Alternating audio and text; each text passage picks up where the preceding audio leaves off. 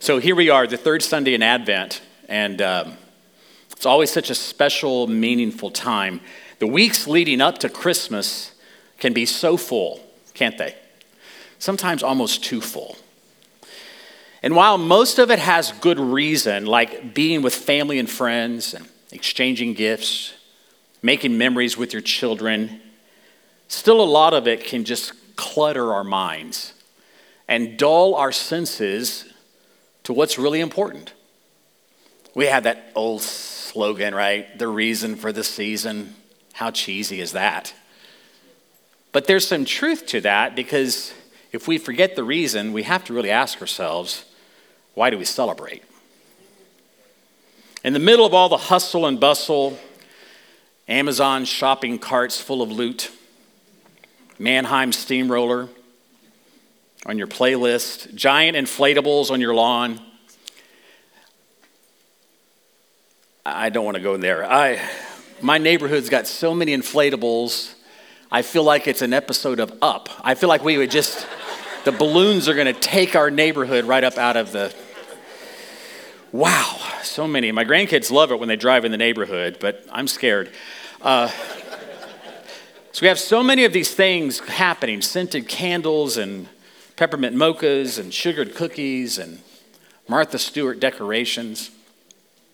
It might be good for us to just have a bit of an intervention.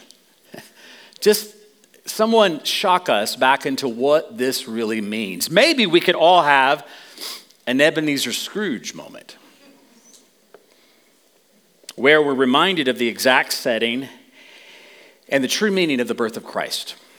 Writer John Bloom, who has been very inspirational in my preparation of this message, he suggests that Luke, the writer of the Gospel of Luke, can help us as a kind of ghost of Christmas past. Holy Ghost, of course.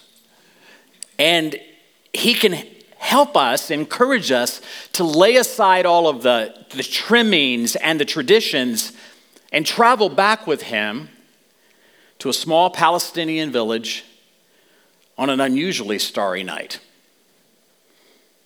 The village is packed full of travelers who've come from afar, and animals have been bedded down all over the place in every usable space. And the smells, my goodness, the smells of smoking fires and lamps burning oil and manure. Lots of manure. It's very Middle Eastern, it's very rural, it's very ancient. Luke leads us to this one place, a place where animals are kept, and we can't fully make out if it's a barn or a cave or a pasture or maybe even the bottom floor of a Jewish home, which was commonly used for housing animals. Here's a picture of what might be a typical Palestinian home in the first century. Not all of them, but probably a lot of them. A 2-level mud brick home covered in clay and straw with a thatch roof, with a loft as the primary residence. You could call that the upper floor. It's where they get the name upper room from. And that's where the family would reside. And almost always, if possible, they would have on that level, that loft, a guest room. Because Jewish families were taught from the very beginning to offer hospitality. When Luke says there was no room for them in the inn, the Greek word for inn is describing more of a guest room than it is a hotel. But whether it was a stable or a cave or a dirt floor of a mud brick house, the place Luke takes us is among animals. A lot of animals. And that's surprising when we realize just what has taken place there. We see a young peasant girl with dark black hair asleep on a hard, cold ground, wrapped in a dirty blanket, huddled in front of a small fire, and a man with her who's holding her head in his lap, trying to make her as comfortable as possible. And beside them is a wooden feeding trough, something animals use to eat out of.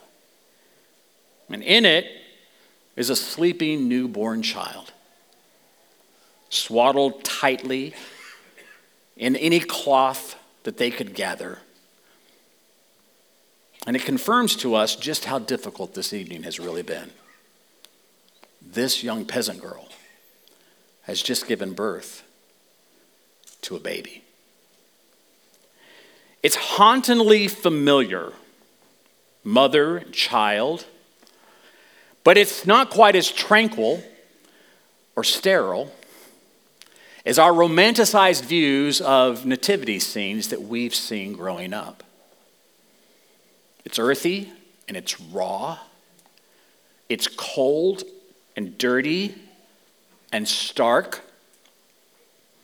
It's meager and unaccommodating. And while the night may be silent now, it wasn't silent a few hours ago when she was pushing in labor. And Mary doesn't have a halo over her head. She probably has straw hung up in her hair. And there's no heavenly glow coming from that child, despite what pictures might indicate. And there is nothing to suggest of the mystery of who he really is. It's eerily similar to what the prophet Isaiah had said. He had no form or majesty that we should look at him, and no beauty that we should desire him. John, the writer of another gospel, puts it this way in John 1, verse 9. The true light, which gives light to everyone, was coming into the world. He was in the world, and the world was made through him, yet the world did not know him. He came to his own, and his own people did not receive him. What a travesty. If this is the true Christmas scene that the gospel writers paint for us, it's quite a bit different than the usual warm and cozy feelings we have around this season.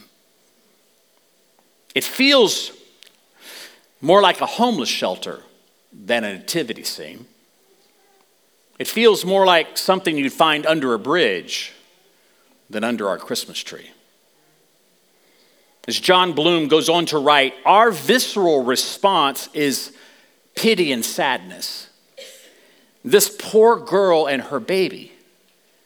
We know this story, but as we see it as it really was, it seems so wrong. Our impulse is to do something to help them. If we were really in that moment with the ghost from Christmas past, we would be saying, do something for them. Why won't they do something for them? Why does it have to be so stark and lowly? And all Luke would say, because there was no place for them in the inn. It's the only context we get for why they are where they are. Because there was no place for them in the guest room, in the inn. There was no spot, there was no place made for them. Seems impossible to us now. No place but a stable or a cave or at best the dirt floor of a mud brick house. No place but those things to receive the promised one. No place but a wooden manger to cradle the creator of the universe. Surely they could find a better place than that. Surely they have a better place for him somewhere. If we're having this truly Scrooge moment, which I realize we don't, but if we did, this would be the moment where we'd find ourselves whisked back to our normal lives, back where Luke found us originally, with all the gifts still to buy, all the cookies still to bake, all the parties still to attend, all the presents still to wrap, But the scene of this homeless mother and child is seared into our memory. And while we sneer at Bethlehem for having no place for them, it's more appropriate to ask ourselves, do we? Do we have space for him? Do we make room for him? Have we prepared a place for him in our hearts, in our lives, in the recesses of our thinking, in our schedules, in our children, in our workplaces, with our future? Is there any room for him in those places? It's one of the favorite lines of the song that we will sing in a few weeks, Joy to the World. We've already referred to it in the videos, which I thought Priscilla and Ellen did a great job. Joy to the world. And that one line, let every heart prepare him room. Love that line. To prepare means, as Donna already alluded to establish, to fix, to apply, to set the stage. It's a deliberate effort over a prolonged period. It's not just a one-time happening. Peter gives us insight, and Ellen alluded to it in 1 Peter chapter 1, verse 13, when he writes, therefore, preparing your minds for action and being sober-minded, set your hope on the grace that will be brought to you at the revelation of Jesus Christ. Preparing your minds for action. The more true, accurate interpretation and translation of that is gird up the loins of your mind. Now, that's not language that we commonly use these days. You know, that's not something you want to say to the guy at the gym. Gird up your loins for action. Just doesn't feel like it would fit. You know, it's not something we say to each other as we're going out to exercise or whatever, but that's what they had to do. They were girding up it seems a little risque to us, but it's actually something very practical to them. Men wore long flowing robes, and that wasn't feminine. That was very masculine. And if they had to move fast or make progress or strenuously work, they would shorten their robe by pulling it up and tucking it into their belt. Maybe the equivalent for us would be roll up your sleeves, take off your jacket. Get ready for something. Gird up the loins of your mind. Get ready. But Peter also says to set our hope on the grace that will be brought to us at the revelation of Jesus Christ. And I love that our hope is not in ourselves, it's always in him. And while this is certainly talking about the second appearing, the advent that we look forward to one day, I also think that it is possible for us to receive grace every time Jesus is revealed in our midst. Every time he is revealed in our lives, every time that he is revealed in our circumstances, we can see his grace revealed, and that should give us hope. Like so much of Scripture, this preparing is an act of obedience. And obedience costs us something. It costs. So many people want a Christianity that doesn't cost. It cost him everything for us to be saved. And our obedience means we must lay down our lives and also pick up our cross and deny ourselves in order to follow him. The prize of our obedience will be greater revelation and greater purpose and even greater reward. But preparing him room is probably best described by clearing out a space, just making room. As my wife would call it, decluttering. It's a ritual in our home. We do it a lot. She does it a lot. I still have a lot of clutter. And her closet looks great, and mine, cluttery. She loves decluttering. I accuse her of decluttering things that I'd like to clutter. And she doesn't seem to care.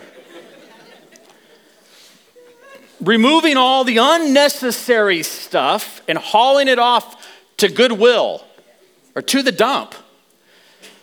But that was good stuff. My wife would say to you, if you do it right, you have to start in the places that no one else would see. You have to start in the closets and in the attic and in the garage and in the basement and in all those cabinets that are far removed from everybody. Because if you're only cleaning the places people will see, it's really not clean.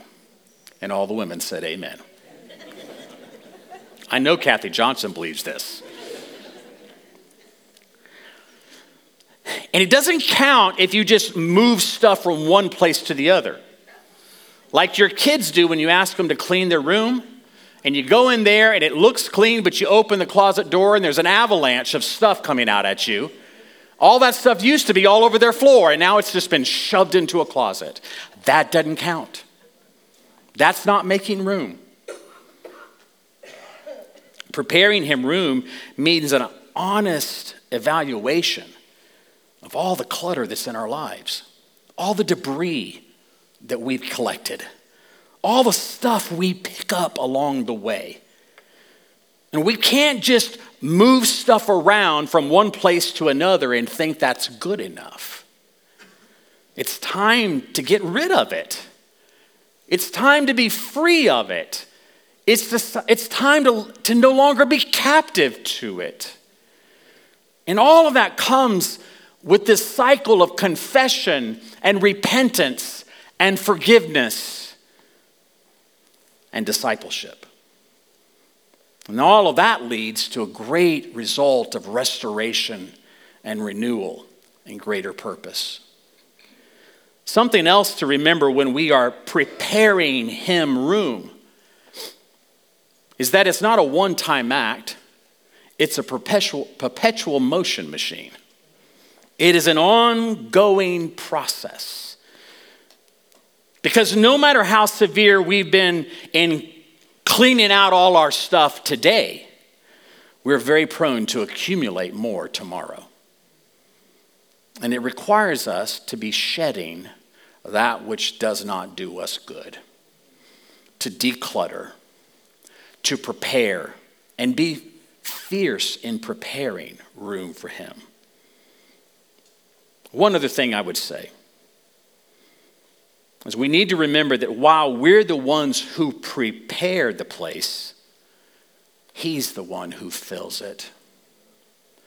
We may be the ones preparing the way, but he is the way. And so in that, we understand that we have a role and he has a role. We are to always be preparing because he is the one who is always coming.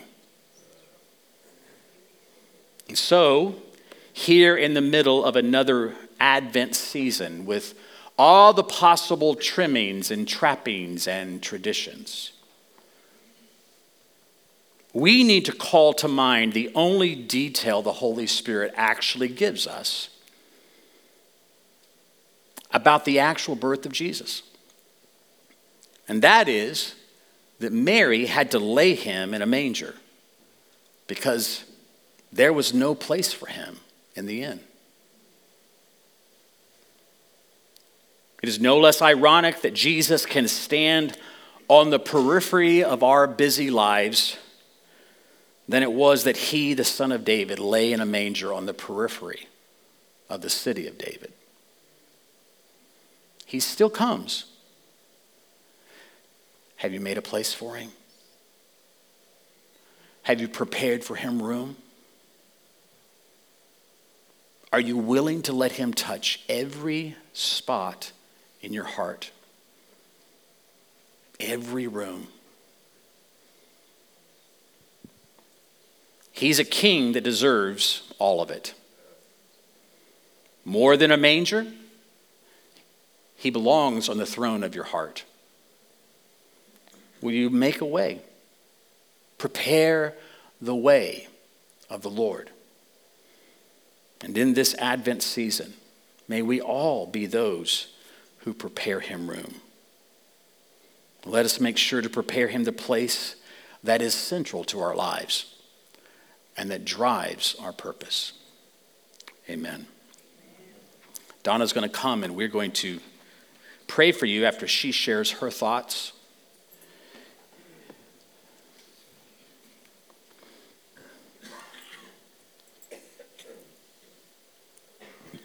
There's a quote by A.W. Tozer that says, "In every Christian's heart there is a cross and a throne. And the Christian is on the throne until he puts himself on the cross.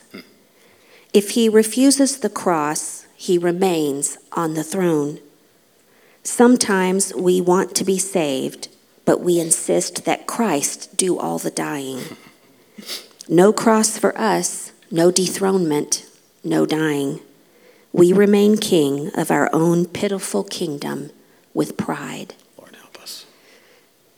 And my prayer for us today, for myself first, and then for us, is that I would follow the Holy Spirit in recognizing the cross versus the throne.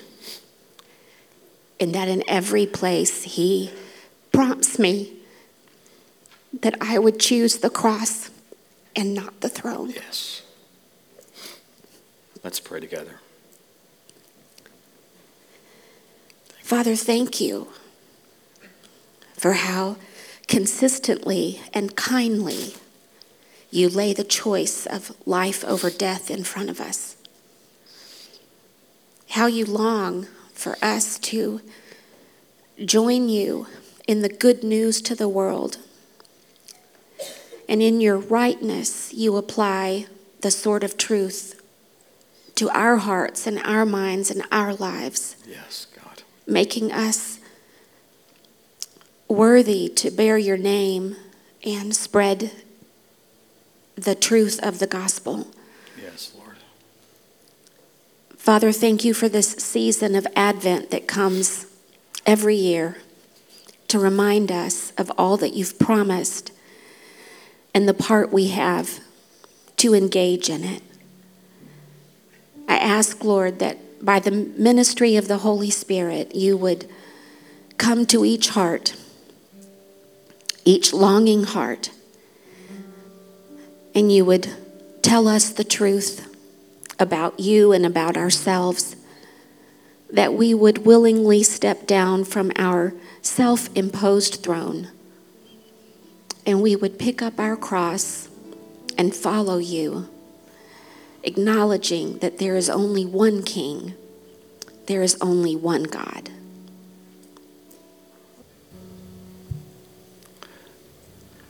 Lord, we come to you today, as Donna has helped us see, recognizing that there's really only two places for us to be.